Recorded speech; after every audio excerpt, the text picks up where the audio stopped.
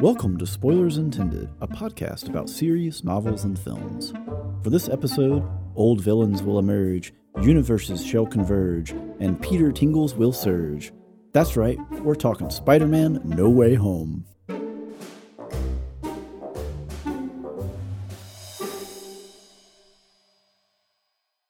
Hey everybody, welcome to the show. I'm Stephen Ford, joined as always by Andrew Knuckles. Hey, how's it going? And Joel Killingsworth. Hello. Congrats on not repeating yourselves there, guys. I'm real proud of y'all. We do what we can. Sometimes. Almost. Well, anyways. I repeated myself. I have the exact same intro every time. Now the audience can go back to previous episodes and listen Prove to those the numbers intro. up, baby. Prove you wrong. Or just make a supercut of Joel of just hello. Hello. Hello. Don't do that. Actually, no, do that. Put that on Patreon.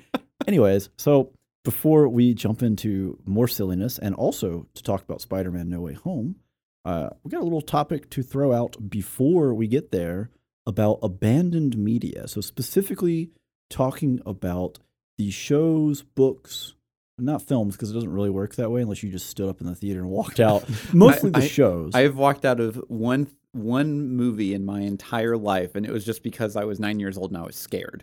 Jurassic Park. No. Oh, that was me. Independence Day. Oh, fair enough. Anyways, abandoned media. So these are the shows that you started, but you just couldn't finish. So we're going to throw around, or you just couldn't get through wherever they were at the time, I guess. We're going to throw around some and see how the rest of us feel about that. The fact that Andrew gave up on this, or Joel gave up on that, or that I gave up on something else. Yeah. So we'll just kick it over to Andrew first. Oh, you're going to me first? Yes. Okay, well, so I normally try and finish everything that I watch. Andrew consumes a lot of garbage. I do watch a lot of bad shows, and it's very rare for me to find a show that I just can't really get into or just can't keep watching. And most of the time, it's whenever if life gets really busy, then I kind of just go on hiatus on it, and I'm like, I'll just pick it up whenever I get a chance, and then that's just kind of how it goes. About 3 years ago, I tried to watch Avatar: The Last Airbender, the TV show, not the movie or anything like that. Right. And that didn't happen. That doesn't exist. Yeah. I plowed through the first 2 seasons and I enjoyed it. It was kind of fun, because everyone really hyped it up. It was just kind of one of those things. It's one of those shows everyone talks about. Yeah, absolutely. And it is anime adjacent, which anime is pretty much my wheelhouse. That's I watch multiple seasonal shows every season, that kind of stuff. And then I got to season 3. And I think I got to the beach episode, which I think is only episode 3, maybe 2, something like that, when they're in the Fire Nation, and I just gave up. After such a good end of season 2, to where it's a very emotional climax and all this other kind of stuff, and then they get to the Fire Nation, and it's just I understand that it's kind of Aang's way to try and delay his confrontation with the Fire Lord. Yes, there you go. And but because of that, it just the whole it just meandered. Well, yeah, I'll definitely agree that the first half of season 3 is probably the weakest stretch of the entire show. And there is a bit of what you mentioned with Aang's arc, but there's also just the show itself completely loses any sense of momentum. Yeah. You're just kind of ooh, man, I really came off of season 2 really good, and then just out of nowhere it's just hitting the brakes. Yeah.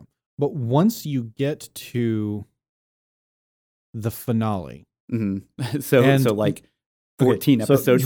So the beach is episode 5. Okay. And I actually disagree. I think you actually hit a couple of good episodes prior to that, because the Sokka Swordmaster is the before Swordmaster's before that. Is the swamp the painted swamp lady. town, the painted lady? That the painted lady was a good one. So I think there are actually some just going through. I actually had to go back. I was you are IMDb. This is season 3, right? Yes, because definitely I don't remember, season 3. But it is. Those are season 3. So those do happen before the beach episode, which isn't really terrible. It wasn't a bad episode, but I think it took a lot of the steam out of my engine. There's a lot there to still mine, right? There's the conclusion of Zuko's arc, which is probably the best thing in season 3. There's Aang and him coming to grips with his internal struggles, but overall, I think that the main problem is the lack of momentum and the loss of momentum. And if you can get over that, there's still a lot of good stuff to be had in the second half. So I agree that it can be kind of rough, season 3. Yeah. And it kind of this is going to be the end. And it just kind of wanders around. Well, and it so the first season, it actually took me quite a while to really get into kind of the characters and stuff. I had to really kind of force myself for the first, I'll say like half of the first season to really like get into a lot of the storyline and everything like that. And just it's always been kind of one of those things where like whenever I'm watching I'll say an anime adjacent title, a lot of them like Clone Wars and that kind of stuff, they're initially meant for younger kids. Yep. Right. And because of that, the resolutions that happen are very simple and very straightforward, which that's not necessarily always a bad thing, but then also at the same time, it's not as engaging until you get further on in the show, whenever they kind of like realize, oh, we actually have a little bit of an older audience for this. Why don't we like, amp up some of the emotional weight and that kind of stuff? And that's where like season 2 was like, ooh, this is like, I kind of like that. So I will say season 3 has a lot of, it's kind of schizophrenic in that there are a lot of emotional payoffs throughout it. But there's also a lot of, did that have to be an episode? Do I need to see Aang agonizing over the confrontation again? But the finale is absolutely worth getting to. Yeah. The final, because you're an animation nerd, the actual final showdown between them is great animation. Okay. Yeah, I mean, it's always been kind of like on the back of my mind, but that one was definitely more of if I literally have nothing else to do, and then I also remember that I need to finish watching it, and then I also have the time to watch it, and I feel like I should watch it. This is a set of if-then statements for which they will never all be fulfilled at the same time. Yeah. And I mean, this is a totally separate conversation that we probably should have at some point in the future, but you need to finish this in order to be able to watch Legend of Korra, which is kind of a controversial thing, but I think is really good. Yeah, on the whole, Joel's right. It is controversial. It's okay. But yeah, so that's kind of like the one of the bigger, like I'll say more mainstream pieces of, because I kind of abandon animes all the time. Just like I'll watch like the first 3 episodes of a season. I'm like, it's not really for me. But that's not really abandonment. It's just more of like I already know what I want, and this is just not going to give it to me. Yeah, because most anime are not that good. But so for me, I hate to emphasize Stockholm Syndrome. Yeah. But you've reached the point, you've gotten so far into it. Yeah. Well, yeah. That not finishing it's kind of a disservice. Well, you're denying to yourself the full emotional payoff, right? Yeah. So I definitely think you should put some time in, because it's a decent number of episodes, but they're not that long. I mean, they're 20-minute episodes. It's just fly. An afternoon worth of plowing through some stuff. Yeah. All right. Well, I'm going to jump in now. Okay. And I need y'all to convince me.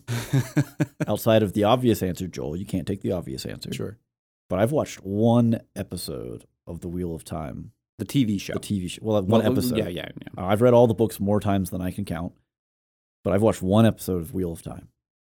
Well, okay. So before we just try and throw suggestions at you of why you should continue watching, because me and Joel are both caught up. Right. What did you not like outside of just, I'll say, baseline story changes? It feels like they are almost immediately going off the rails in terms of leaving the established story, which has a lot of concern for me, not in terms of, I don't want to see this, oh no, they're ruining the characters I love, my childhood or something like that. It's not that so much as it feels like they are already setting up the train wreck, and I just don't want to watch it happen. Does that make sense? So I feel like I can't push myself, and it may just be the initial episode, because it just felt off, not just story-wise, but just the camera shots, the way it was done. So I don't know if the production levels go up any, or if it starts to feel more natural over time. Well, I have 2 initial thoughts. Okay. One, the first episode is one of the weaker episodes of the season so far. It's not necessarily the weakest, but it's down there. Yeah. But on the flip side, the season isn't over at the time of recording, and so I can't sit here and tell you it's fine, because I don't know. You don't actually know. There's still another episode to go. So I have on the main enjoyed the ride. Right. And there's plenty to nitpick over, obviously, but the we performances have been good to great. Okay, that's fair. I have heard that from people that, for the most part, the people they have chosen to play the roles have done a great job on screen. Mm-hmm. So, kind of piggybacking off of that, I'll say the main side or antagonist, the white cloak guy. I don't even know his name, but the white cloak. Eamon Valda is the character. Yeah. Gotcha. He is probably one of the most chilling examples of a sociopathic guy that is in power that I've seen on screen. He's the questioner, right? Yeah, yes. Very long time. Like whenever he is on the screen, you're like, ooh, this is like actually pretty uncomfortable. Okay, in a good way. That's a great selling point because I love good villains. Yeah. Oh, I like good villains. Mm-hmm. So, and I'll definitely say, because you kind of talked about production values, unfortunately, the production value of how they visualize the Aes Sedai's magic and stuff doesn't really improve, but nothing else really gets worse. So do we have more of Moraine stand dancing? Yes. And other Aes Sedai. And other Aes Sedai. Oh, sad. They actually have a scene where multiple Aes Sedai link. And form a circle, beat. and basically. Oh no! It's it must have been a very awkward on set experience of like, all right, you're just gonna have to do this. They're gonna pass around the shots of tequila to get them. Yeah, but like I've actually enjoyed, because I haven't read all the books. I've only read up to basically first book and a half at this point, and I have definitely found it enjoyable. I was never really big on Game of Thrones whenever it came out, just because I just don't do really, really well with a lot of like overt graphic violence and everything like that. So this is like right on the edge for me at times, where I'm like, oh, that's kind of a little bit too much. That's fair. Yeah, there was definitely a little bit of that for me too, where it was just like, ooh, this is a lot, because most fantasy outside of Game of Thrones, you get the implication that this dude's been stabbed, but you don't really see it. Yeah. The sword plunges off screen, etc. So yeah.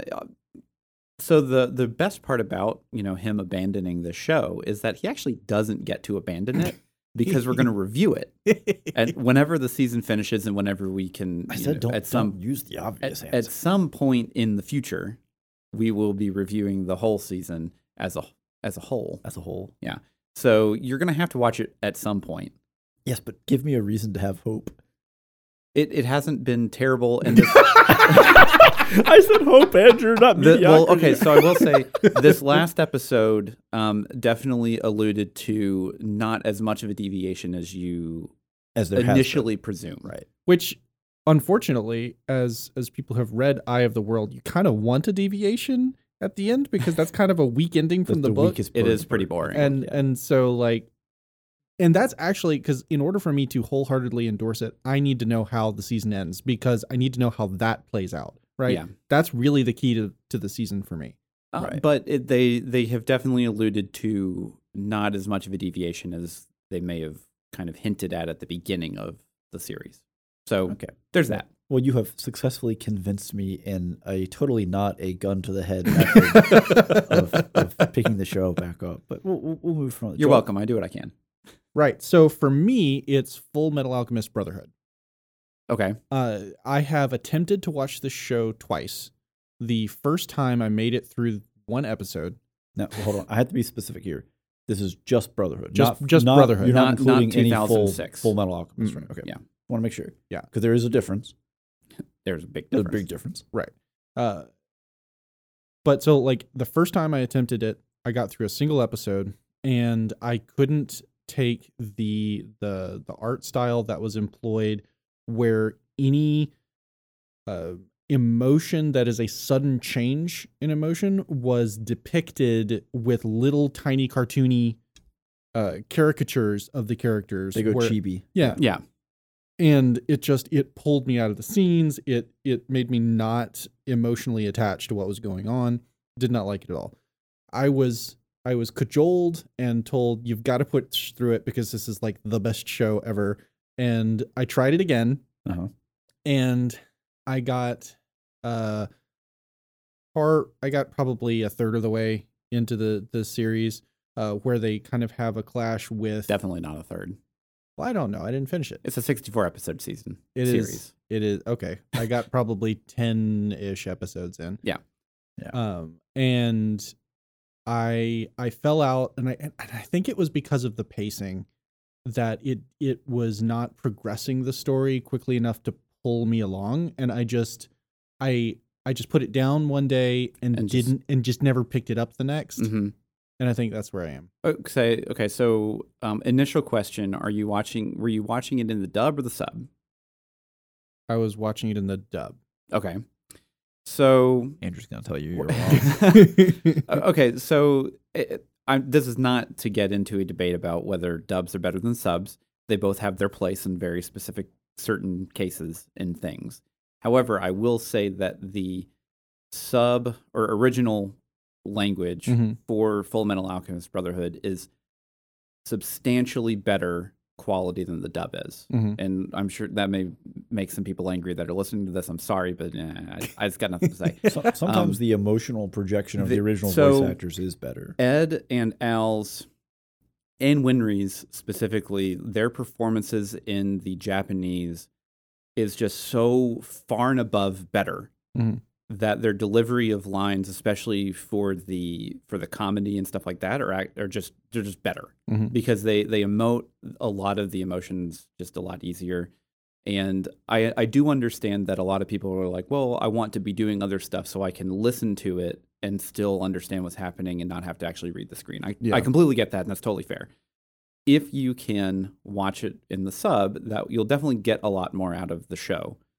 But unfortunately, the caricature kind of style doesn't really change. Yeah. And it doesn't go away. That is going to be one of those things where you just have to accept that as a reality.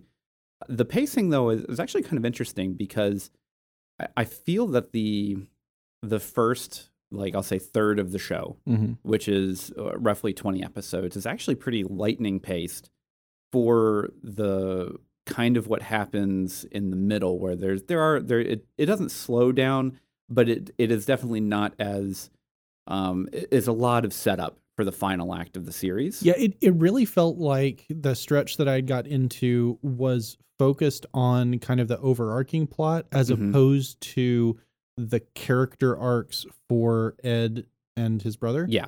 And like I was really interested in them, but I wasn't really interested in what else was going on. And so like while we were over there, I was kind of pulled out. So a lot of what happens during basically like once they kind of get through the initial push of like kind of establishing characters and like, oh, this is kind of where the story's going. Once you get into the middle section of the series, there is a ton of character development for Ed and Al. Specifically about their relationship with themselves, with each other, also with other characters and that kind of stuff. And then there are things that happen, which I will not say because it is a spoiler-free section of the show right now. We have not crossed the spoilerverse. And it's definitely one of those where like when those things happen, they are lasting consequences. Okay, well that's really encouraging. That's the kind of dark drama that I want. I was just gonna say that's probably the biggest appeal to Joel is when things go wrong and people have to find ways to recover. Is they suffer for it. Yeah, and Ed is definitely one of those protagonists that suffers greatly for a lot of the problems that he creates that are his own. Yes. Give me a character that their life is pain. I will watch this. Well, and he definitely, so Full Metal Alchemist Brotherhood is one of my favorite shows of all time. Like I've watched the series in its entirety probably 6 or 7 times by now. Like there'll just be times where I'm just like, I just want to throw that on and just put it on. And the all of the investment that you get early on is absolutely worth every payoff towards the end. Especially Bones, the series that animated, or the production studio that animated it, they never hold back on any of their action scenes or anything like that. So like a lot of the later fights are just so exhilarating because They're really dynamic stuff going on. And the good thing about Brotherhood, and one reason why it's probably regarded as one of the best series ever made, is that it also ended with the actual manga ending instead of it got too far ahead of the manga and then they just had to like make their own ending. Right. It was made after the manga had been finished. It actually ended the same, like basically So they were in production. The final volume landed whenever the final episode. So they were getting actual like story notes. Oh yeah, yeah. No, they were collaborating directly. That's cool. Yeah, I did not know that actually. But it's. Definitely give it another try. I understand that a lot of the anime styling or dressing of just the show, and that's just kind of the medium. Yeah, you just got to and like your note about getting back to the character arcs really in depth for the middle portion of the series really, because it's definitely one of those things where it definitely slows down quotation marks, but it is not slow in the sense of there's no development and it's just filler episodes. Like everything that is happening has a reason, and that's what makes the show just so good, because when you get to the end it is just emotions all day. Well, so Joel, I'm going to commiserate with you for a second because the whole jump to chibi style animation is one of my biggest gripes in anime, because hey, this is serious, take yourself serious, express them seriously, but I think at a certain point, the material gets so weighty and there's so much going on that having that, it's kind of like how Marvel does, where they will have really serious, heavy world-ending events and someone will make a joke. And that's kind of anime's expressive way of breaking tension. So there is a point where you kind of just have to accept that, hey, this is how they're going to break tension. It may not be a way I like the tension being broke, but I really like the tension. So I just have to push past some of those. Yeah, well, and that's literally how I do it. Because I hate it when shows do that.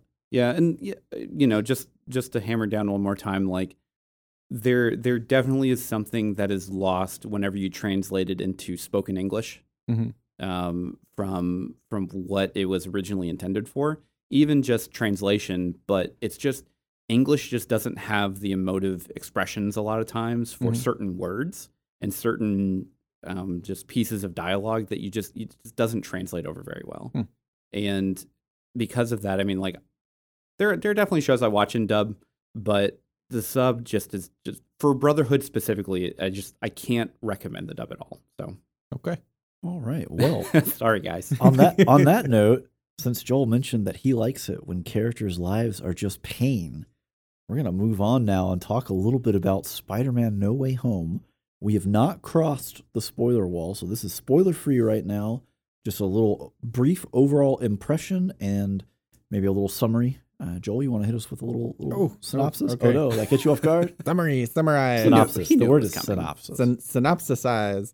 So at the end of the previous film, it was revealed Far From Home. Revealed to the world that Peter Parker is Spider-Man, and he is under suspicion of murder of Mysterio. Right. And so we have him dealing with the fallout of that. Everyone knows who he is. He can't get any peace. He's under suspicion and stress. And this is affecting not only his reputation, but it's affecting the reputation of his friends. And it's affecting all of their lives negatively. And he eventually comes to Doctor Strange as kind of a last-ditch effort to be like, can you fix this? Because I have tried everything I can think of, but you're magic. You can do stuff that I can't even imagine. And Doctor Strange inconceivably says yes. Inconceivably. Inconceivable. And from there, it is just madness. No, that's the next movie. Wow. Hijinks can't really go into it past that point without hitting heavy spoilers. Okay, so on that note, Andrew sounds like he has something he wants to say. Oh no, I was just gonna say, give us the score that we all aggregate. This is the score that we aggregated for. Our aggregate score was a 7.8. Very respectable showing. Out of 10. Out of 10. And there were some good and some bad. I will say, first thing out of the gate, I walked out of the theater saying, this is the best film that the MCU has produced to date. I do remember you did say that. Messaging that in our group chat, because we did not see it on the same night. And I would say that you are close to that. It is definitely within the upper tier of MCU fare. Mm-hmm. Yes, I wholeheartedly agree with that statement. Yeah, I wouldn't say it's the best. I would definitely say it's probably within the top 5. I don't want to throw spoilers here, but you might start to understand why the score is what it is when you hear us making these arguments about, oh, it's the best. Well, it's top tier. Yeah. So I enjoyed it. Mm-hmm. Like I'm a big fan of Spider-Man, like we've kind of talked about last episode, for Into the Spider-Verse, and it's definitely one of those things where going into it, I had pretty decent expectations of what I was hoping to see, Mm-hmm. and honestly, they kind of paid it back in spades. Yeah, I got more than what I was hoping to get, and there were definitely problems, but mostly not with the story, the characters, and what is shown on screen. Mm-hmm. So we'll get there on that breakdown. Yeah. Yes.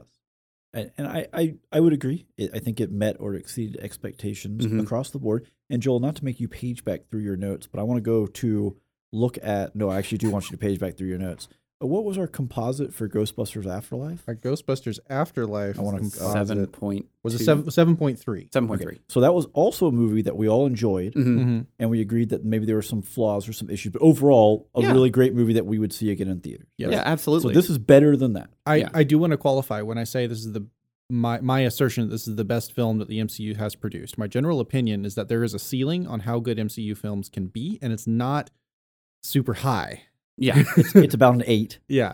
So Sounds like. Ooh, that's like this I this felt is a 7.8. So it's about an 8. I felt like this pushed the boundary on what an MCU movie could 7.5. The ceiling was 7.5 prior to. Well, yeah, no, I mean, so like we'll there's also kind of a floor that they do a good job of not skirting with very often. Sure. Yeah. So props. props. The MCU has done a very good job over the years of being perfectly adequate to better or higher quality superhero films that everyone, what you're going in to the movie theater to see. Mm-hmm. And whether that's a good thing or a bad thing, exactly, it is a known quantity walking into these films.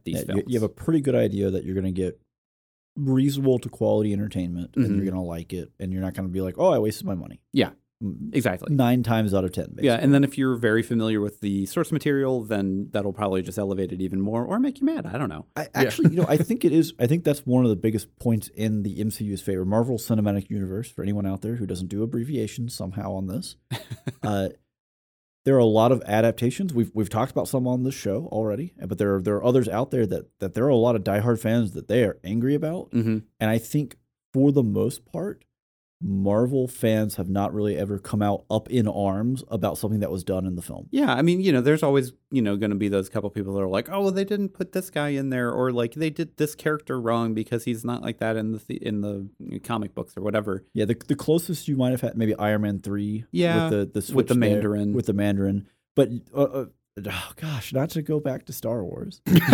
but the fan base there, right, was very polarized. And you've never had a moment in the Marvel fan base where that's happened. And I think that's to their credit that they are telling good, consistent stories that are well adapted. Yeah. At the end of the day, yeah. And that's what you're going to get here. And honestly, like if you are a Spider-Man fan at any level, if you've seen any of the Spider-Man films that have come out to date, just go see it. It was definitely worth the watch in theaters. Like totally worth it. It matches the tone that you expect for a Spider-Man story. It has a lot of heart. It has a lot of heartbreak. Yep. It has a lot of excitement.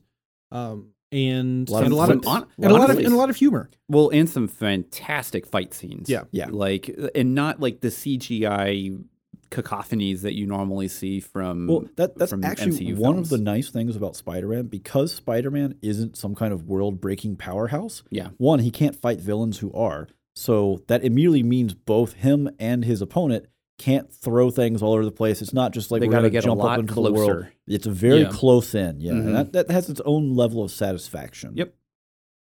Well, I feel like we've pretty well covered kind of the spoiler-free side of things, and it sounds like we're about ready to buckle up and head into spoiler land. However, as we enter the intermission, remember, you're the only one with the power to turn this off. And that's okay, but before you do, support the show at patreon.com/spoilersintendedpodcast. Now, as we exit the intermission, remember, with great spoilers comes great responsibility.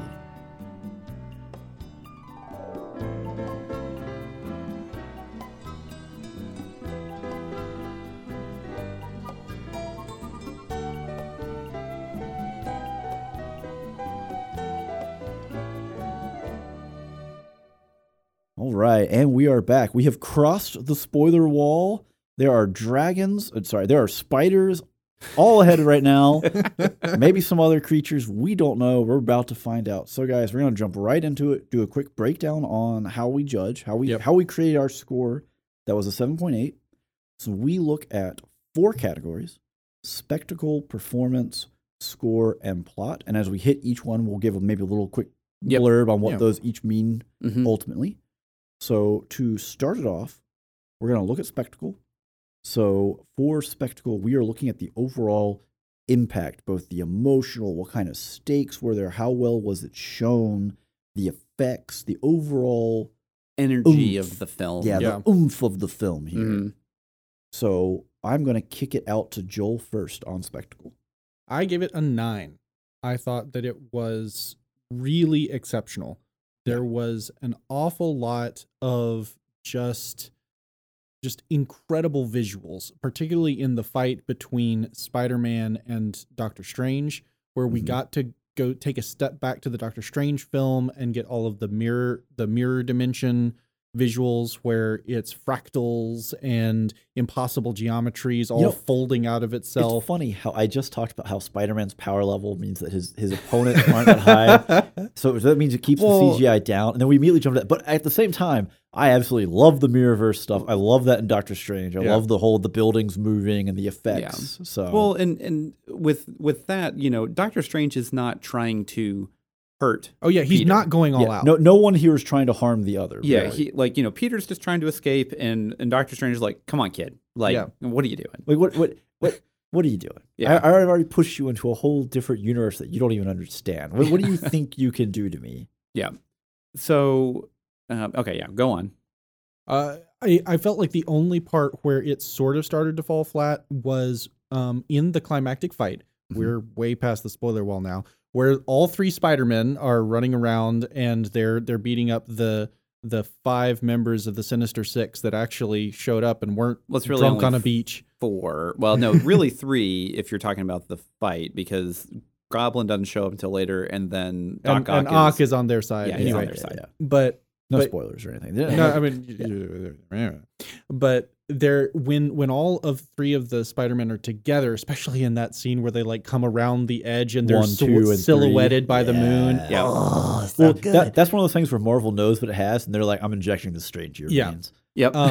But in the individual, like when they started to I think it was earlier in the fight where they were pairing off and they were 1v1ing a lot of bad guys. And they were doing really badly. And in those scenes, it was very, very difficult to keep track of who was where. Yep. Because they hadn't taken off their masks yet. They all have very similar costumes that when they're in good lighting and standing still, you can clearly tell the difference. But it's dark. Well, right. and Tobey Maguire's and Garfield's outfits are very similar. Mm-hmm. Where like Tom Holland, you know who he is. Well, his has the metallic sheen to it, whereas theirs are just cloth. Yeah. Mm-hmm. So that was the only part that I would ding the visual experience for, is that you kind of get lost in the early part of the climax. See, visually. I actually thought that was interesting and then it relates more probably into plot and how they sold the interaction and how well they were getting used to it.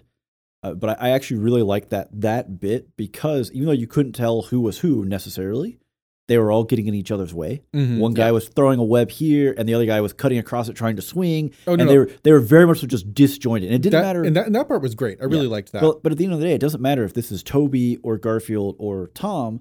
Whoever this is doing this and whoever this is happening to, the weakest link is the strength, right? Mm-hmm. So it didn't.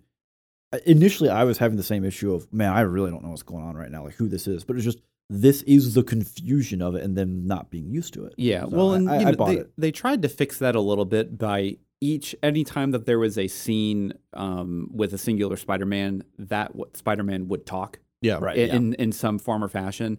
And they tried to do it. Unfortunately, Garfield and Tobey kind of sound similar, especially whenever they're not talking at length. Well, especially when it's just a quick quip. Yeah, it's real hard. So like I was like, was that Tobey? I don't know. Was that Garfield? I don't know. Definitely not Holland. Yeah. See, I had that, and then I was just like, it doesn't matter. I hit a point in the fight where I was like, it doesn't matter. At some point, they're going to establish who they are. Yeah. And for now, I don't have to worry about it because this is obviously the build up. Mm-hmm. Yeah. Well, and you know, it's one of those things too where because they tried the initial thing where like each Peter Parker would pair up against not one of their villains. Right. They would pick someone else, and then, you know, obviously they kind of get their butts kicked, and then they were like, all right, we need to figure this out. Yeah. And I loved it so much where it's like, I've never worked on a team before. I've always done things alone. Well, I don't mean to brag, but I'm gonna brag. I was on the Avengers. And Toby's like, that's great. What is that? Yeah. Are you in a band? Are you in a band? That's great. No, the interplay between them was really well handled. Yeah. So anyways, Andrew needs to give a score for Spectacle. I also gave it a 9. Oh boy. I like Spider-Man. Spider-Man's fun. And I like Spider-Man villains because they're generally very grounded and they have like most of the time reasons to be like bad guys. They have like good motivation. Like Doc Ock, you know, he lost his wife and then, you know, he has these arm thing. Well, no, he killed his wife, I think, from Spider-Man 2, if I'm not. Well, he loses control and it takes him over. Yeah.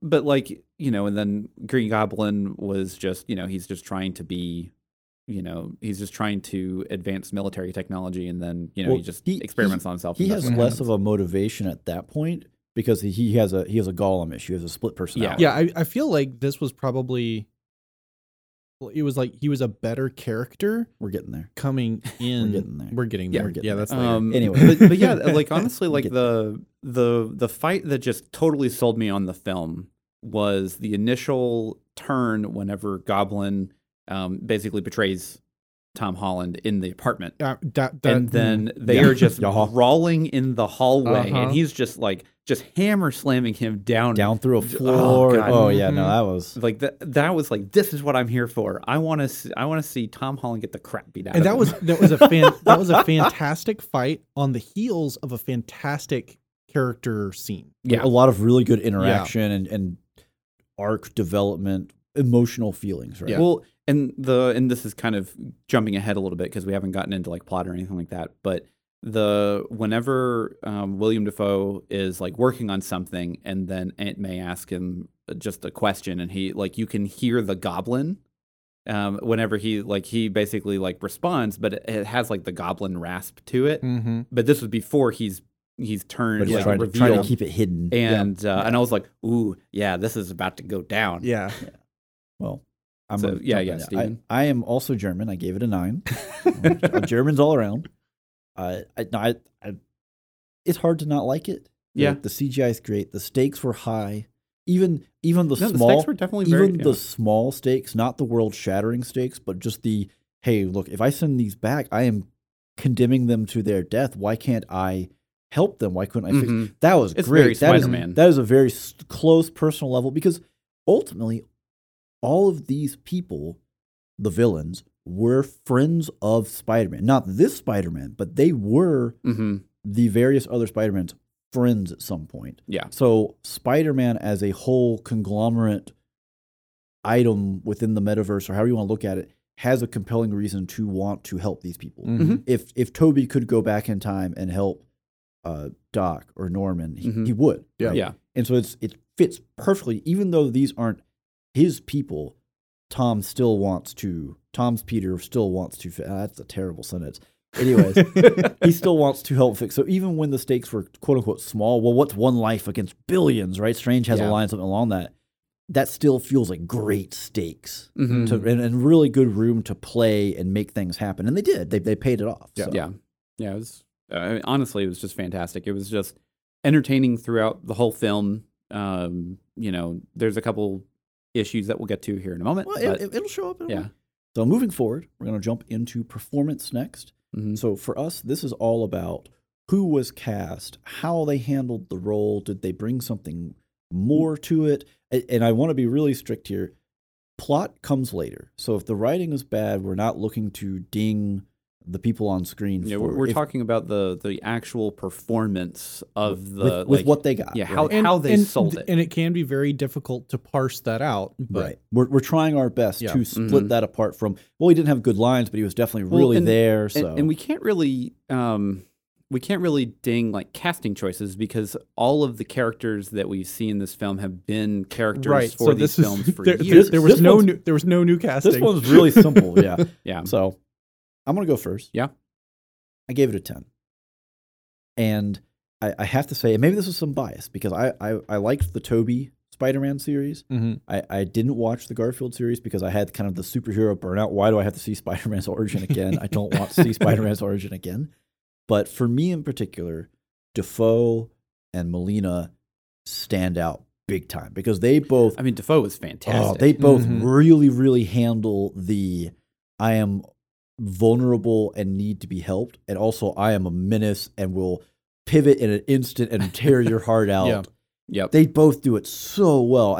Jamie Foxx, did a great job. I didn't see the Garfield movies, but as Electro, put me in there. Let's go. That was good. I absolutely loved, and I mean to talk about Willem Dafoe's performance, the scene where he turns, and Peter has the tingling, and he's coming out, and he's like, "There's danger." Gosh. And he can't figure out where the danger is coming from, and he focuses on Jamie Foxx's Electro for a while, right? Because he that's where he knows, from. and like it sort of is because he's been deceptive. He is on the verge of flipping, right? And then he incapacitates Norman, right? And then Norman gives a speech, or rather, the Goblin gives a speech, and it completely lays out his philosophy in a concise way that makes you understand him. Mm-hmm. And whereas Electro had been kind of waffling, he's like, well, I see what he did for Octavius, and that was good. He was insane. Like I saw he was insane. And I saw how big a shift now this he's is. not insane. He's a dude now. And like, but I like what I have. Mm-hmm. And he's very conflicted. And then the Goblin gives his speech, and he's like, you know what? This man's right. And then he grabs the arc reactor, and he's the nuke in the room. Yep. Yeah. It was because so good. The power scales, right? I mean, at the end of the day, Green Goblin is an enhanced individual, but without his suit on, without his bombs, without his glider, he's not that big a he's threat. He's just a strong dude. Electro in an enclosed environment would be. You just fried with a self-contained infinite power source. Right. Yeah. Like that's a huge problem. So spotting it as the initial, this could be an issue, and then the turnover. It's just the ability for Dafoe especially, and then Molina to pivot from you connect to them, you make the emotional connection, like when Norman goes and finds Aunt May, and he's like the borderline homeless guy, and we have to help them and all this. That pivot is so good. I think the only and we before the show we talked a little bit about that we felt like Doctor Strange was maybe Cumberbatch is a little probably the weakest, a little weak. I actually think, and I don't even. This is how weak it is. I don't even know if I'm going to get the villain's name right. Is it Croc? Is it the Lizard Man? It's Lizard Man. See, and I know that they made that as a joke, but that was basically the only real payoff for him. I mean, he's part of that big swing betrayal, but I feel like that role was a little lost and wasted just because mostly it was just used for the one-off jokes of, oh, well, and then we have a dragon in here. And the lizard, the dinosaur? Yeah. And it's kind of like, well, you don't get the same emotional depth from it. And part of it is definitely. Just he's trapped in a full CGI. Yeah. And like at some point you run out of time, right? Yeah, like you can only cover so many people. Yeah. You basically have the main three, which are, Jamie Foxx, Electro, then you have Green Goblin and Doc Ock, and then the other two are just there. Well, and I'm messing this up. I was trying to look up the actor because I just could not remember the name of the actor, but Sandman. Thomas Hayden Church, who is actually somebody, I don't even know who this is, but Sandman, he does a great job as well because you still get the full flow through of, I don't really have a beef with Spider-Man. I just want to get home, and I am here to do whatever looks like the best path for me to get home the quickest to my daughter, right? Yeah, and like he was the best part of Spider-Man 3. That's not saying a whole lot, but it is true. Yeah, because he was the most sympathetic of the villains because he wasn't really a villain. He was just, a poor guy that just got caught into a collider. And I feel like I feel like the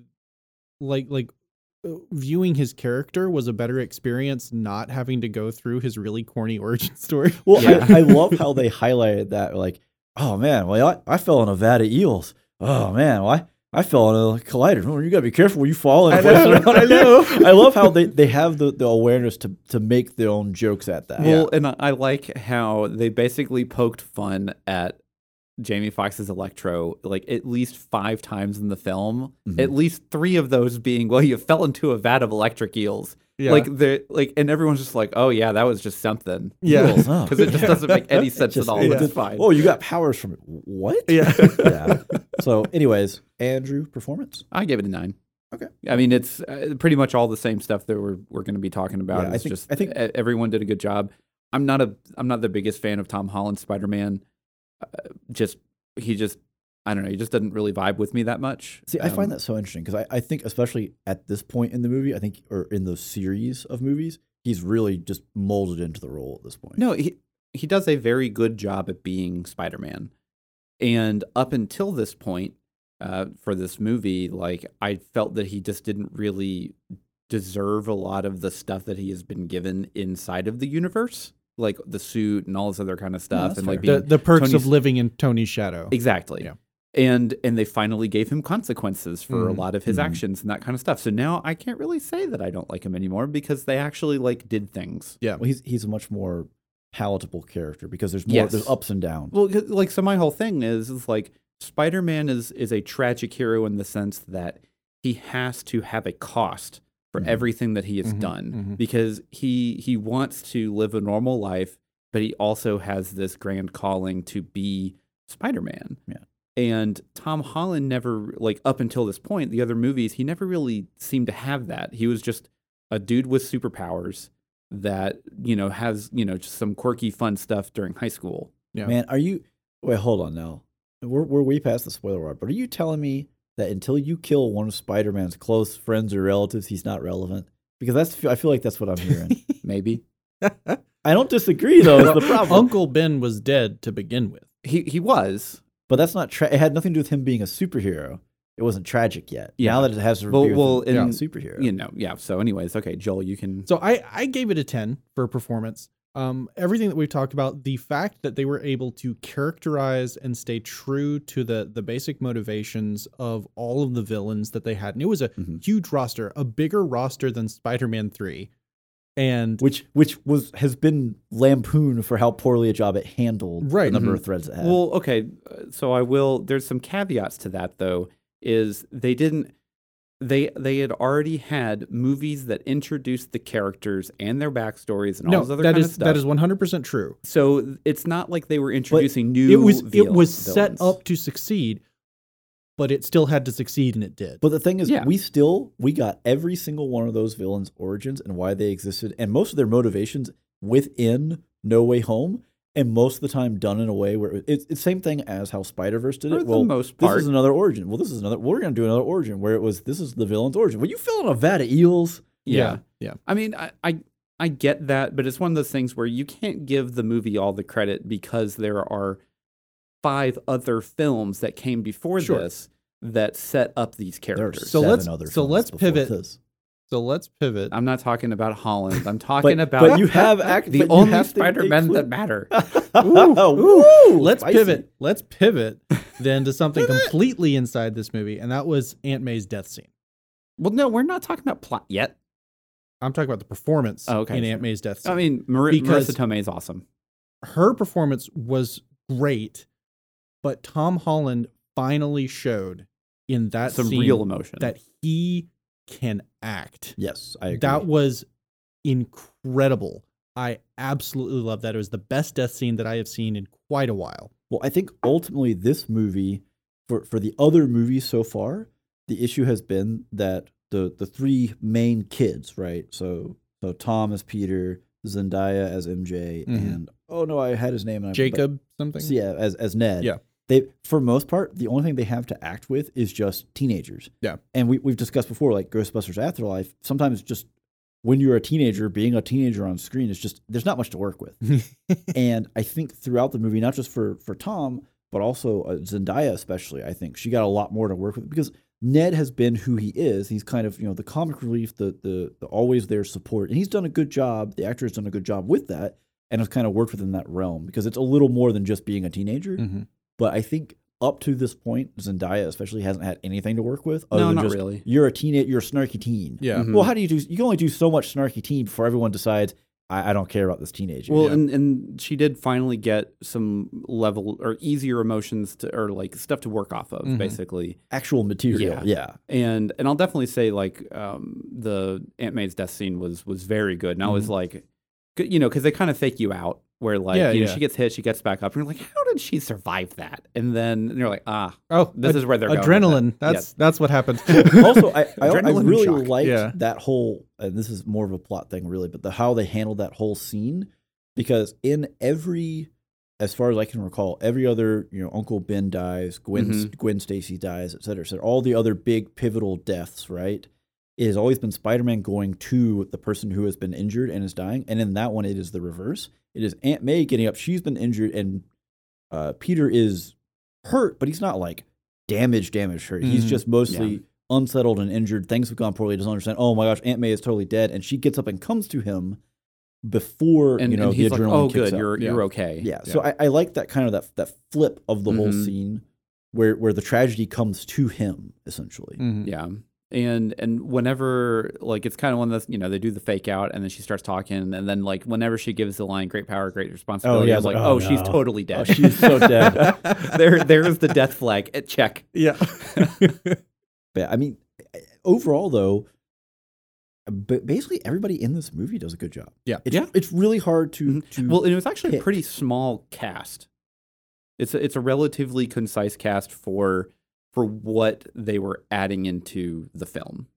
That's fair. You kind of build high rather than wide. So Yeah. each person has a chance to have more depth because there's just not as many. And speaking of pulling stuff in, like, we can't move on from this subject without mentioning the chemistry and camaraderie that you had between the Tom Holland, Tobey Maguire, and Andrew Garfield, Peter Parkers. They did a great job with the trio of brothers basically was just a joy to watch. I think I'm just a Tobey Maguire, just super fanboy. Like he's my Spider-Man. Yeah. Fight me. The final scene whenever Tom Holland has beaten Goblin to the ground and he is picking up his glider and he's about to just throw it on him and stab him. He's going to reenact the initial scene. Yeah. And then Toby just comes in and stops him from doing it, and words doesn't even and say a just word. Stares at him, and it's just like you can just see all of the emotions there, and it's just like, oh man. Well, especially because up to that point, and we're ranging into plot, but it's so tied together, it's hard to separate. Up to that point, they've all talked about how of all the people in the world, right? The other Spider-Men, they understand. They're the only ones that they can know understand what you're going through, and when it hits with that, Toby has kind of the look to his face of like, man, I know it. Like I've been there. I've been here. I've been there, man. With and this guy. And we even had the discussion of like, you go and find the guy who killed Uncle Ben, and I got my revenge. And did it change anything? No. Did it make anything better? No. Like I've been there. I felt it. Yep. And he, Toby hasn't really acted that much. I'll say in recent years. Like I think the last film that he was really in was Pleasantville in 2009. I think. I may be wrong. Is that what you were looking up? Joel's looking it up. I was looking up another movie, but but he really does. He doesn't act that much. And you can, whenever, like him coming back on just for this movie, like he still has it. He's still got the chops. Absolutely. Like he is, especially during the little lab scene, whenever they're all just kind of like quipping back and forth and stuff. Oh man, it was just great. Just fantastic interactions between all the main characters. Yeah. All right. Well, Joel, have you found anything more gripping about Tobey Maguire's? No, I couldn't spell his first name, but I found Tobey. I missed the E. McGuire. Yeah. So he was in Boss Baby in 2017. That's voice acting. He was in Pawn Sacrifice. What? And The Spoils of Babylon. What? In 2014. So those are his three most recent. So so he's very sparse in acting. So, but yeah, definitely still has it. So on that note, we all got a score on performance, right?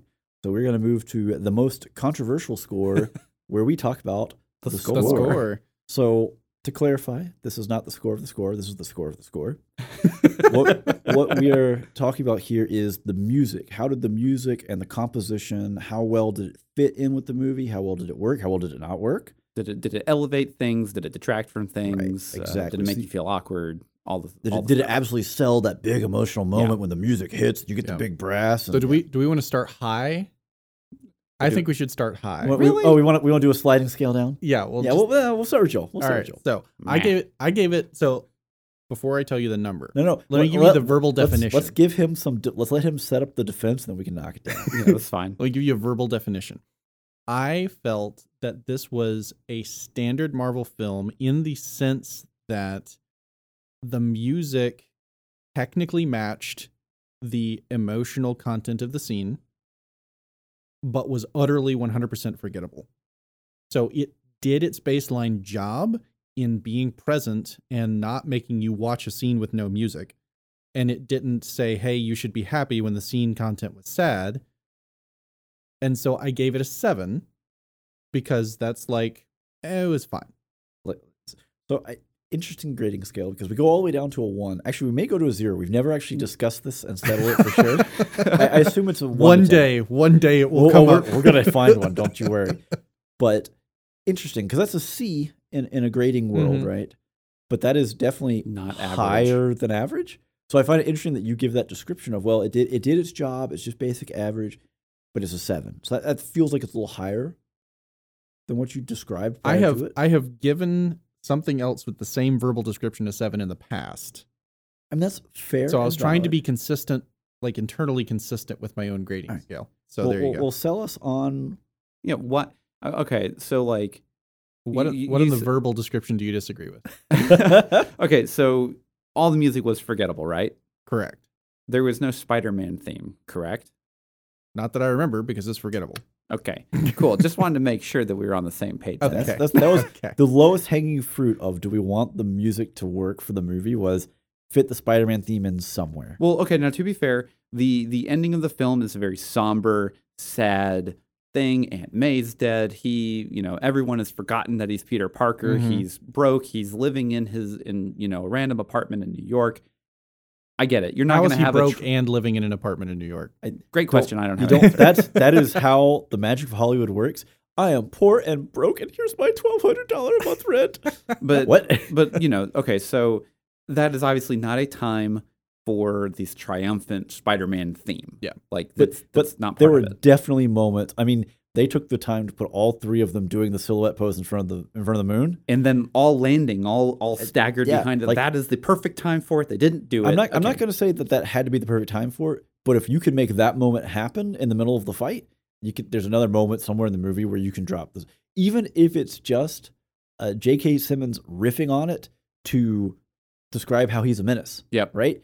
But somewhere in that, you need to fit it in. Mm-hmm. Just default baseline. Yep. So.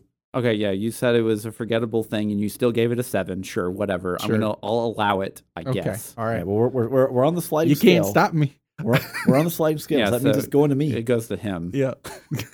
So, I scored the score of 4 because, and these are my reasons. Marvel tends to kind of overlook the music, so the average for a Marvel movie is that the music is generally kind of forgettable, right? Mm-hmm. Okay. This music was mostly forgettable. There were moments when I was like, "Oh, is there music in this movie?" And then they had a little somber bit. Oh, there's a little bit of music. Okay, great. So to me, that says that it's average, but a little below average. 4. Yep. That's average, but a little bit below.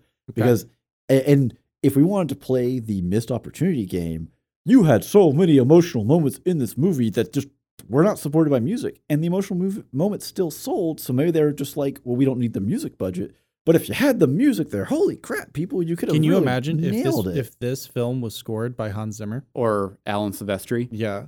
This. Okay. So we'll put or even, and I don't even know who did the score, who assembled the soundtrack for Spider-Verse, right? Yeah. But if you just had and just from the trailer that we got the other week, you know they're going to hit it out of the park again because they gave you a sample. What about Spider-Verse 2? Spider-Verse 2, yeah. Part 1. Okay. Part 1. Yeah. Yeah. Anyways, all right, we'll throw it over to Andrew. Okay, so I gave it a 3. Yep. I mean, I don't disagree with any stated objections so far. So this is my thing here. So the movie was very entertaining. I loved it. It was a very, very fun film to go to. I would go see it again. Mm-hmm. I'm sorry that we have a rubric that makes us break down very specific parts of these films because I know that I am bringing down the aggregate score here. And Steven is too. Yeah, same. But it's one of those things where, like, I thoroughly enjoyed the film, and I'm sorry that I have to give it a 3, but MCU music is always generally really bad, except for basically 3 cases, which is the first Avengers, which was done by Alan Silvestri. Then there is the Infinity War and Endgame, which was also done by Alan Silvestri. Mm-hmm.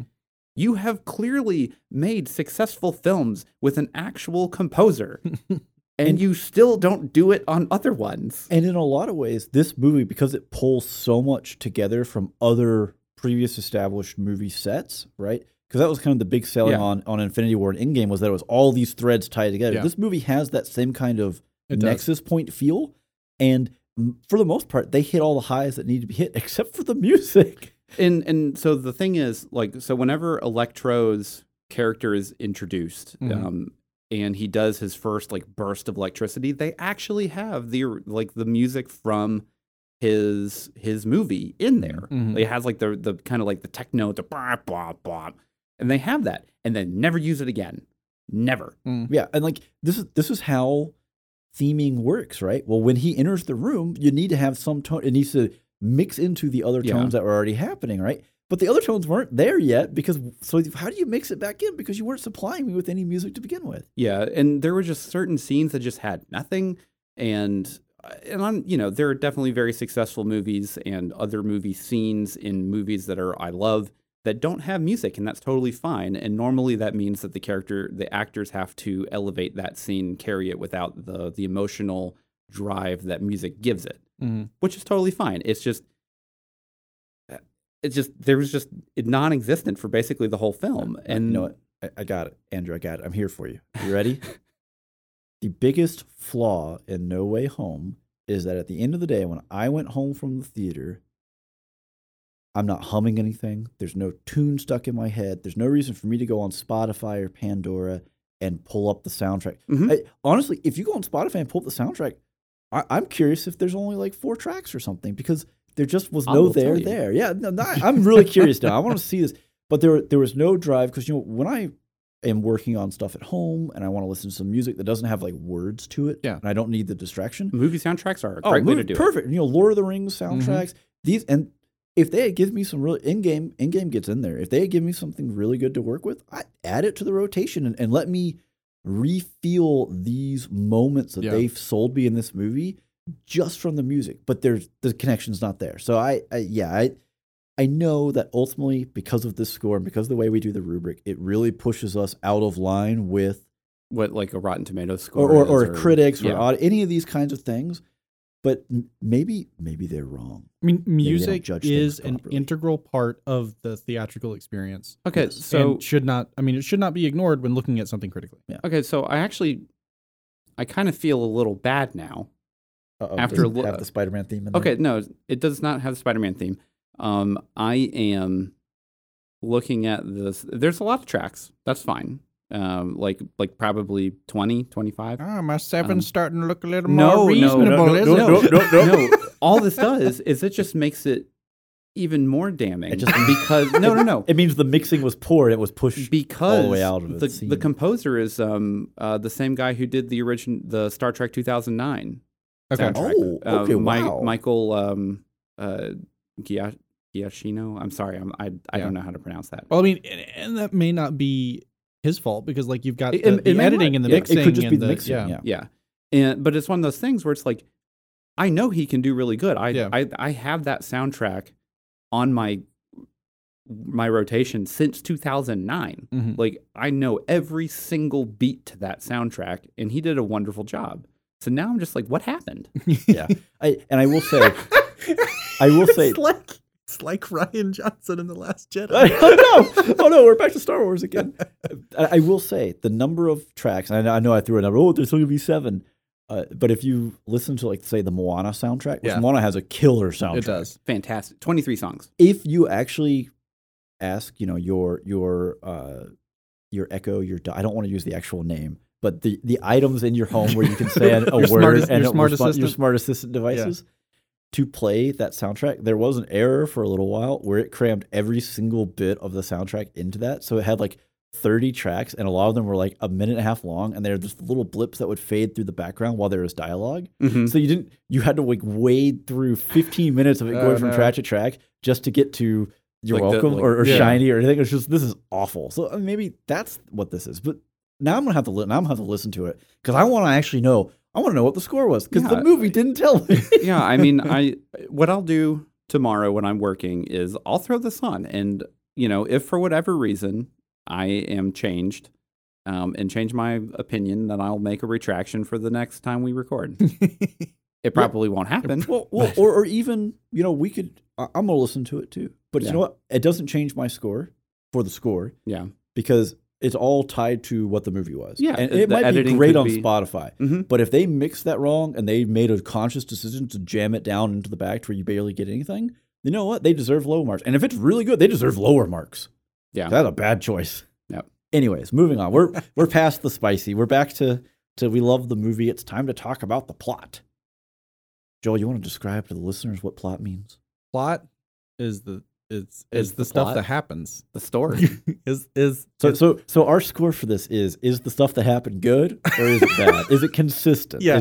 Consistency is actually a really big deal. Consistency is one of the most important aspects of it, I think. But there's also like plausibility, and in the overall, did it support your suspension of disbelief to immerse yourself into the story? Yeah. So basically, if I can pull a Doctor Strange and go into the Mirrorverse and drive an absolute freight train through the plot hole in your movie, you're not going to have a good score. just by default. You're going to get dinged for it. Yeah.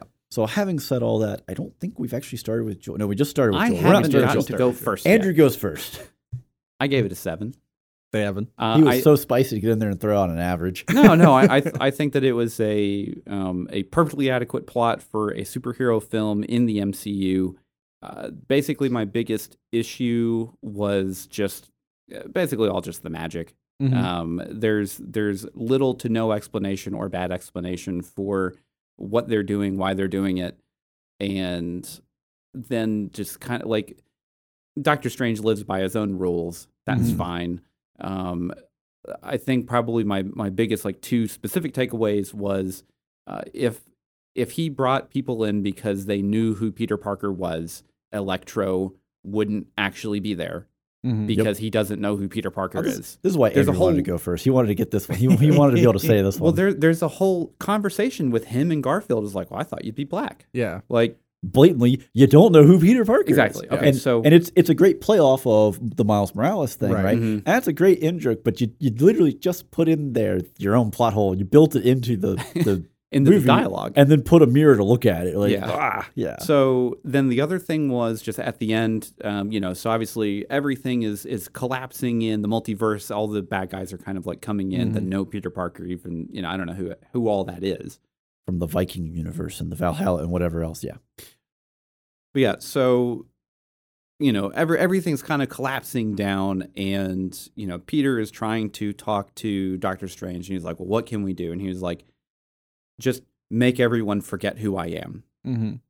Okay, that's a reasonable request because Peter has clearly messed up all this sort of stuff, right? And now it is his responsibility with the assist of Doctor Strange to make that happen because Doctor Strange can do magic. Yep. So Doctor Strange is like, well, go say your goodbyes.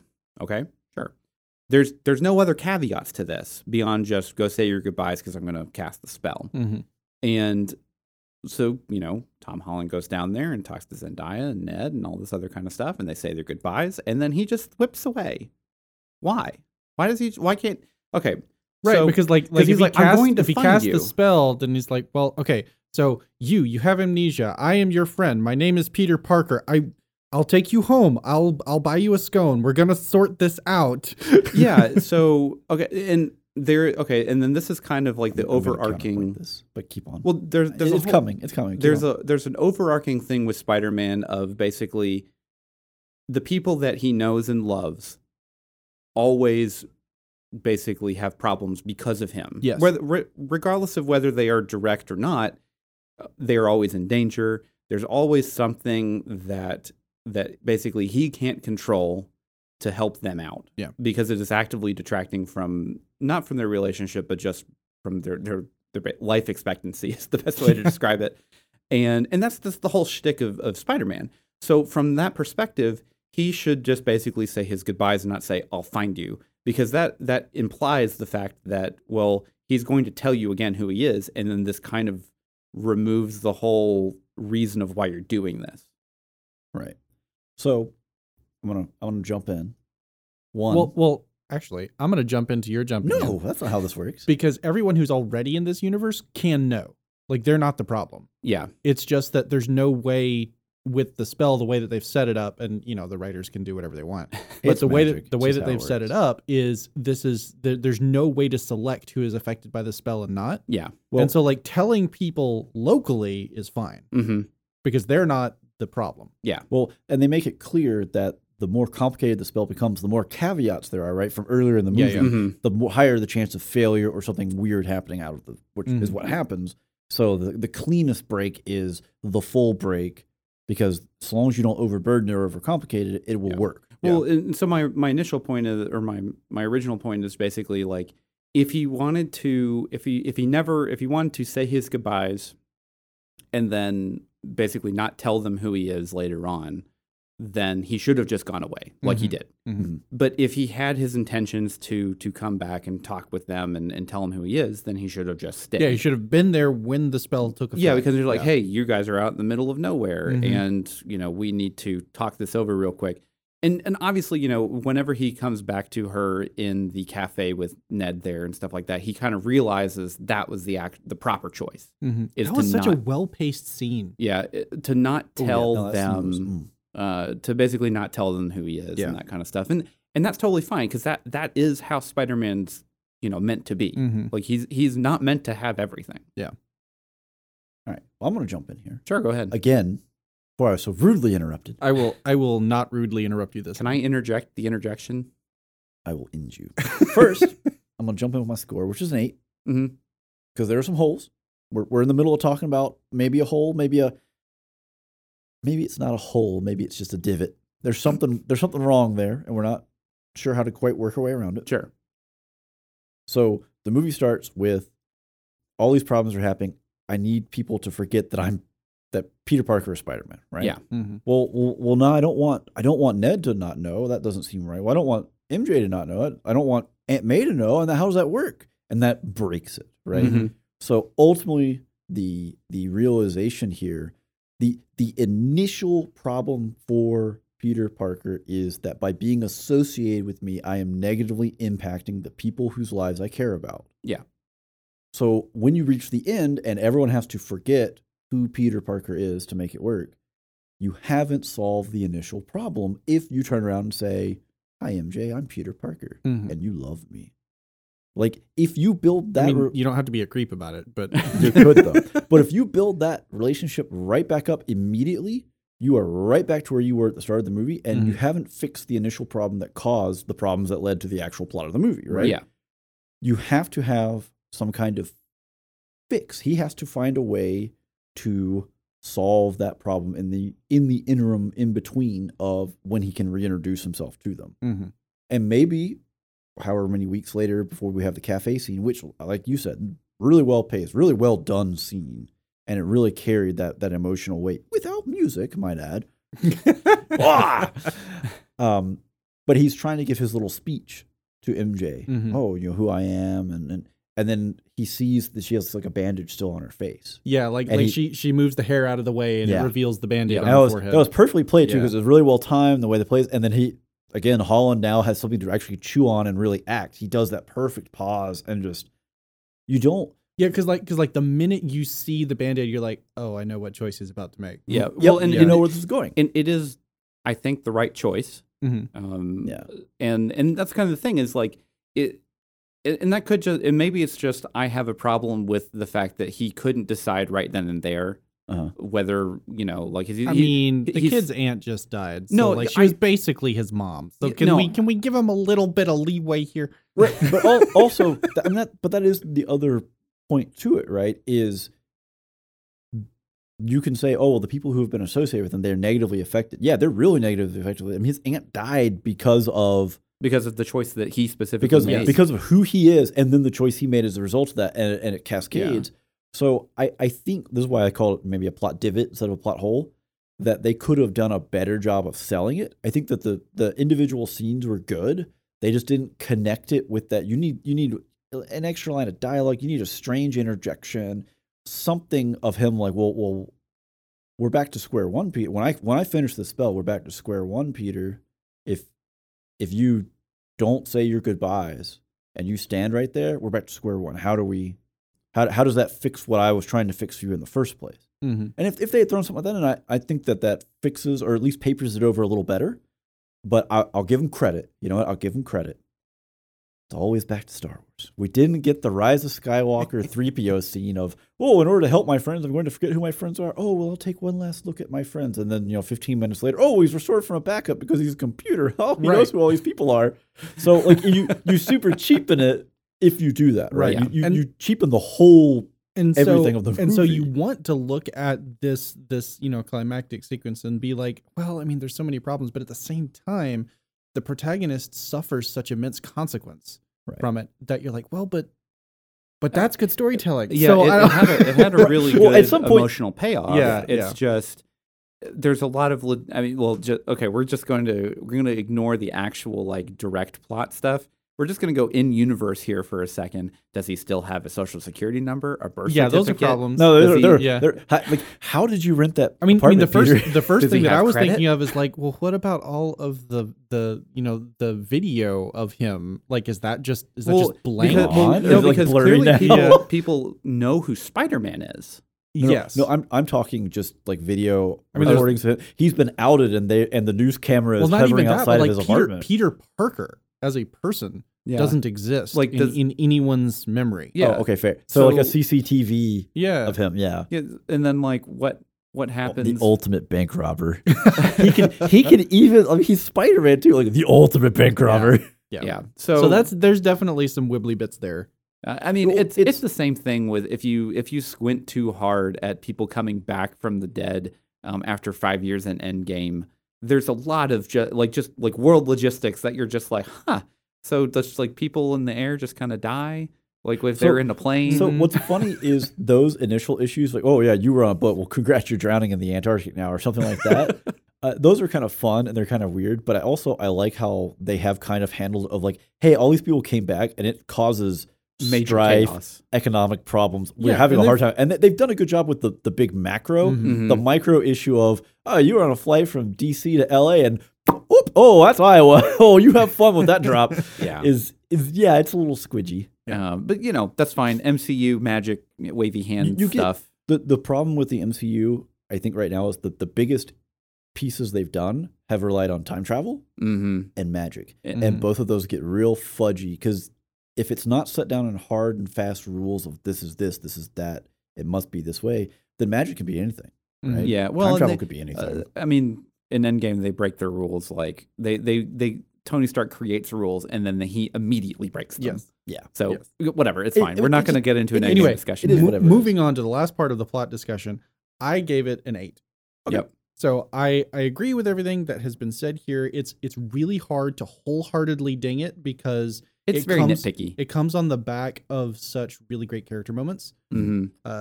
But like the only other thing that I would definitely say kind of pulled me out of the movie just a little bit was the moment where the two other Spider-Men come in, right? Tobey and Maguire. It was a little weirdly paced. And they go, okay, so I've got this thing that does the portals, right? And going back to the Doctor Strange movie, doing the thing with the portals with the rings was like the first exercise that they did once they actually got into training. Right. And so like, okay, this is novice level stuff. So I can accept that maybe Ned lucks into figuring out how to do it quickly. He's just got the extra talent, right? There's magic in his family. It's like, right? oh, okay, fine.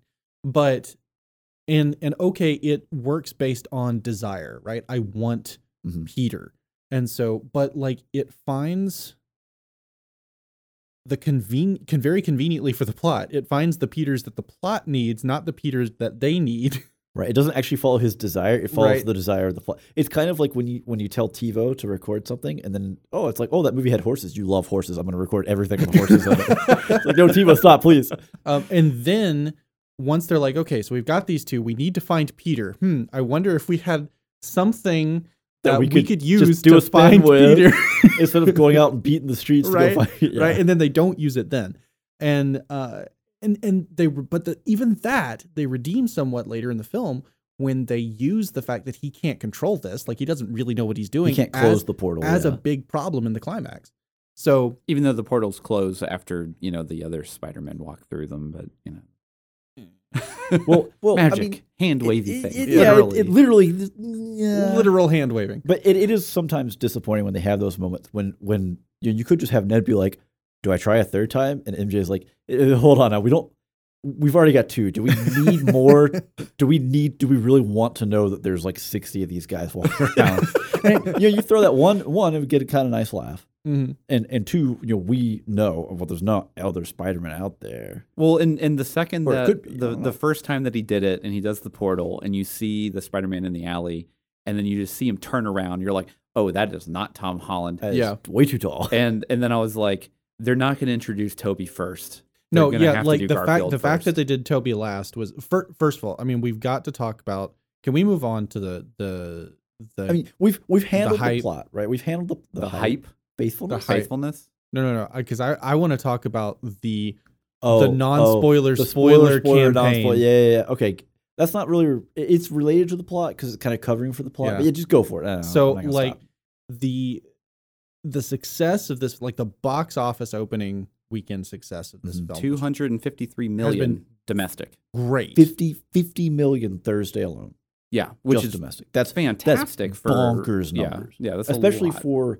We've had the pandemic, and other movies have kind of struggled or haven't done quite as well. This thing is a freight train right now. I mean, just as a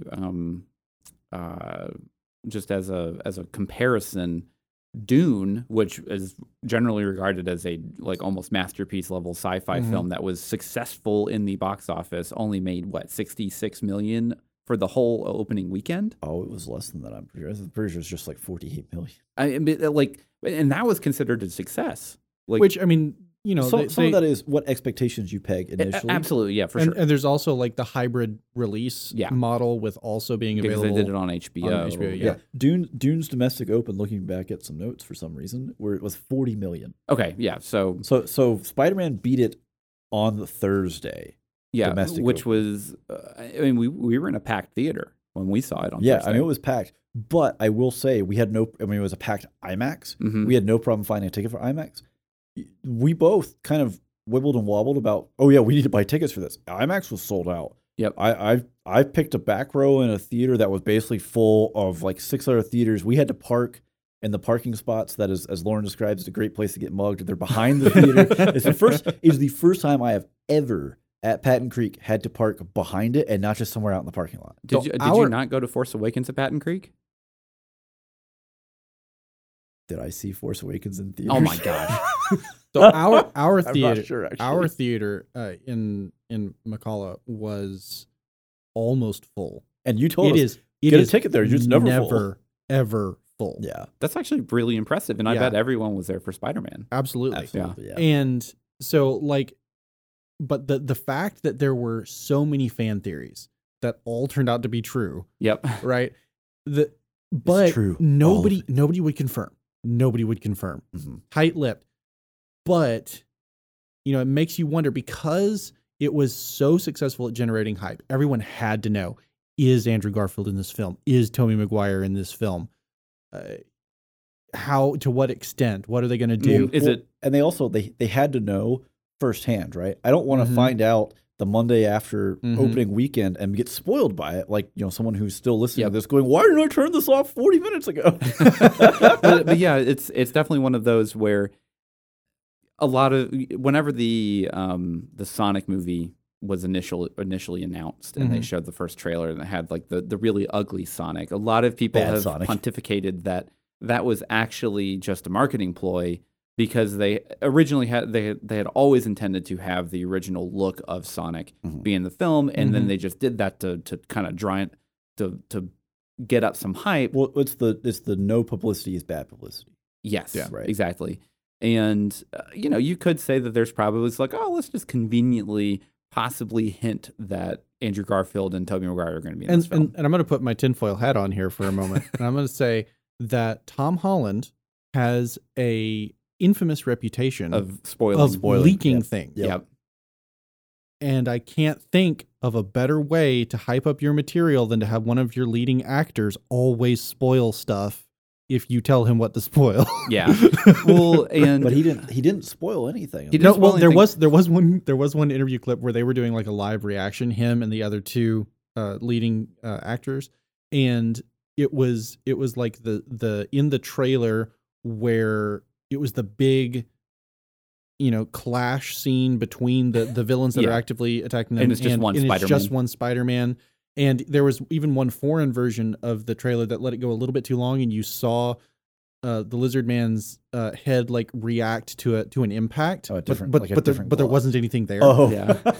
And during the live react, Tom Holland goes, "Well, where's the?" And you see Zendaya just kind of die inside a little bit. That's good. I liked the pre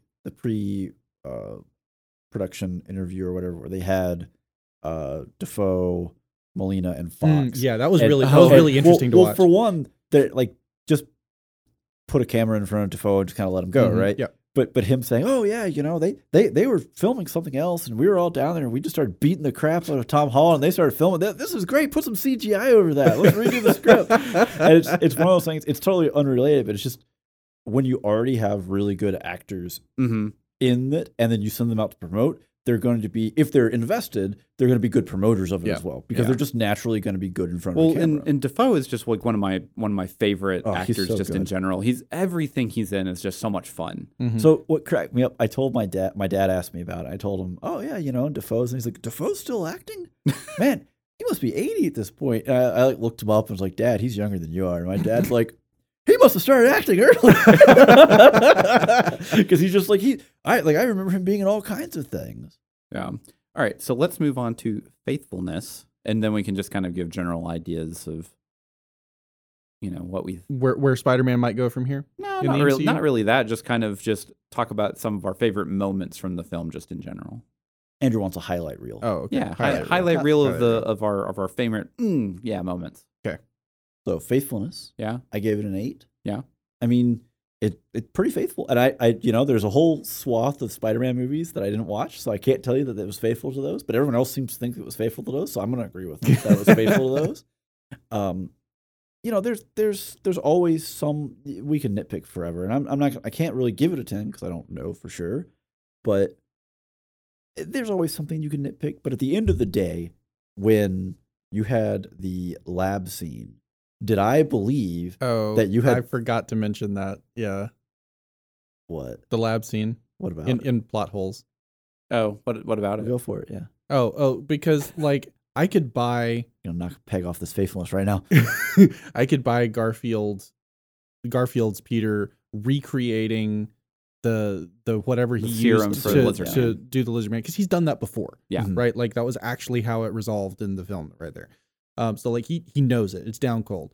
I could buy being able to repair physically damaged equipment that had already been constructed by an incredibly advanced fabricator. I cannot, under any circumstances, buy fabricating an experimental anti-serum using high school chemistry lab level equipment and materials. For Goblin. I mean, it's a little bit of a stretch. Although, I mean, they did try to paper it over with Toby saying, "Yeah, this is something I've thought about a lot," because and that in itself, it's the faithfulness to it of, well, it killed the father of his best friend, someone he's known growing up forever, and well, if I ever get a chance to redo this, if this ever occurs again, what would I do? How do I? So I Yeah, I think that the lab setting that they got, especially when like Tom has Iron Man glasses, put them on. I'm pretty sure those were confiscated. Well, whatever. He is strongly connected to Stark Industries. You could find a better lab somewhere. I mean, sure, but now granted, his Aunt May did just die. He is very distressed, and that is also where they found him, was at the school. True. I mean, it was immediately what was the most immediately available, and who knows? Maybe he goes to some really special magnet school. Yeah, I mean, they got all kinds of stuff in those vials. You just don't know. But the bit where they're all in the lab and they're all interacting and having the discussion, and you have the bit with Ned where he's like, "Oh well, I promise I'll never become a," and Tom has to just kind of look at him like, "What conversation are we having?" I would buy all of those people, specifically talking about Tobey and Garfield, that they have been and lived in the spider suit for a long time, that they have been Spider-Man beyond what their movies were. They're just dealing with the problems from it. Well, and that was hinted at anyways. I mean, it was, but just the naturalness with which they didn't just interact with each other, but also they handled themselves in terms of they all felt, they both, two of them, they felt more mature. They felt like they're not the Peter B of Spider-Verse because they're not jaded and cynical. Yeah. But they're a couple steps below that. Mm-hmm. So I felt like throughout it was a production that was made where everyone involved in the production really appreciated what they were doing. There wasn't really anybody that just phoned it in. There was no, and the writing has some bits and bobs, and they just kind of forgot the music. But besides that, everyone was very invested in it and making it work. And I mean, some people went way above and beyond. Dafoe stands out. But yeah, I mean, just overall great. So I'm throw off someone else for it to keep blabbering. So I gave it a 9 on faithfulness. Okay. I think my two standout moments, well, really more just a couple moments, but I really loved the fact that they gave a lot of closure for the Tobey Maguire and Garfield villains. That basically once they were cured and all this other kind of stuff, which we can talk about all day, of like, well, there's no way that a serum would just immediately stop William Dafoe from being Green Goblin. But anyways, you got a lot of closure with all of them, especially Jamie Foxx's character for Electro, and then Alfred Molina's Doc Ock, and it's one of those things where it's like, those were like the very emotional parts in the film for me. Like, when Aunt May died, I was like, wow, that's really bad. And I'm sorry that happened, Tom Holland. But I am not here for you. We're like halfway through the film and I don't see Tobey Maguire on screen. And then you had that, really heartfelt moment whenever they go and find Tom Holland, up on top of the roof of the school. And they're all kind of like, trust me, man, we're the only ones that know what you're going through. I loved how that scene perfectly mirrored the one in Into the Spider-Verse. Yeah. Where they're all like, this is the person that died in my backstory, right? It also even occurred, in a school. Yeah. Yeah. And then probably my favorite funny moment was right before they're all right before the final battle is happening, and they're kind of poking fun and asking questions about Tobey Maguire's web shooters. They're like, so does it just come out? Like, and that entire interaction with them was just fantastic. And it was definitely one of those, like, I'm just grinning like the whole scene, because like what they're like, kind of like what the next line of dialogue is going to be, and it didn't matter. It was still just super fun, and their chemistry was amazing. Yeah. So Joel, I really tried to find something to ding it for in faithfulness, and I couldn't. So I gave it a 10. Oh my god! Like it handled it brought the character of Spider-Man from the Tobey Maguire film. It brought the character of Spider-Man from the Andrew Garfield films, and it gave those characters closure. In a way that was really impressive with the amount of screen time that they took to do. Yeah. And I gotta say, like, for favorite moments of the film, we had a really responsive audience Mm-hmm. in our theater. And so when Andrew Garfield takes off his mask after coming in, Yep. we have the whole audience going, whoa, you know, and there's even one guy down near the front where he's standing up and he's clapping, you know. And then when Tobey Maguire walks through, it's like redoubled. Yeah, well, you know, our theater was very much like, oh, when Andrew Garfield came in, everyone was like, yeah, that's cool. And then when Tobey Maguire popped out of the portal, everyone was so happy. Yeah. Because and back to the PR campaign, maybe question mark. You know, everyone is expecting it, and they're going to be disappointed if it's not there, but they're not sure it's there. Yep. And so to see it happen was really exciting. Yeah, it was really exciting. And then the second thing, it was really hilarious. There was this lady who was sitting behind us that the moment that, you know, after the really, really, really great character moment of the Tobey Maguire Peter stepping in front of the glider and just staring down Tom Holland's Peter of, I've been there, man. Yeah, you don't want to do this.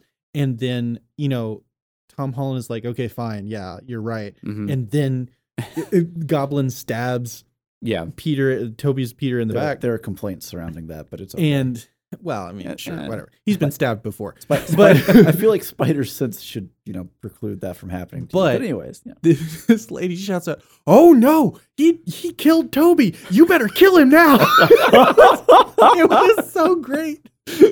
Yeah. But that is to say, I mean, that's not every theater group is going to have that level of responsiveness, but it was such an enjoyable experience that really pulled you in.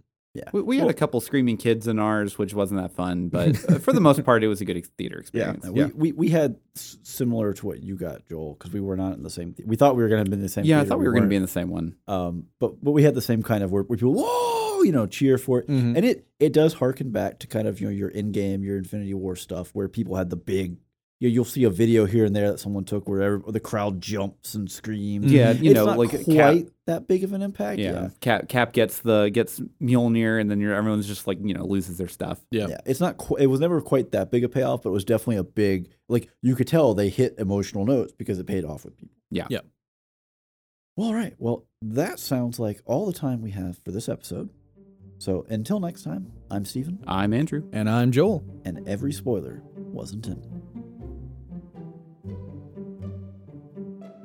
Thanks for listening to this episode of Spoilers Intended. If you would like to join the conversation and maybe suggest something you think we should review, head over to Discord. If you really liked what you heard, you can also support us on Patreon. Links are in the description below.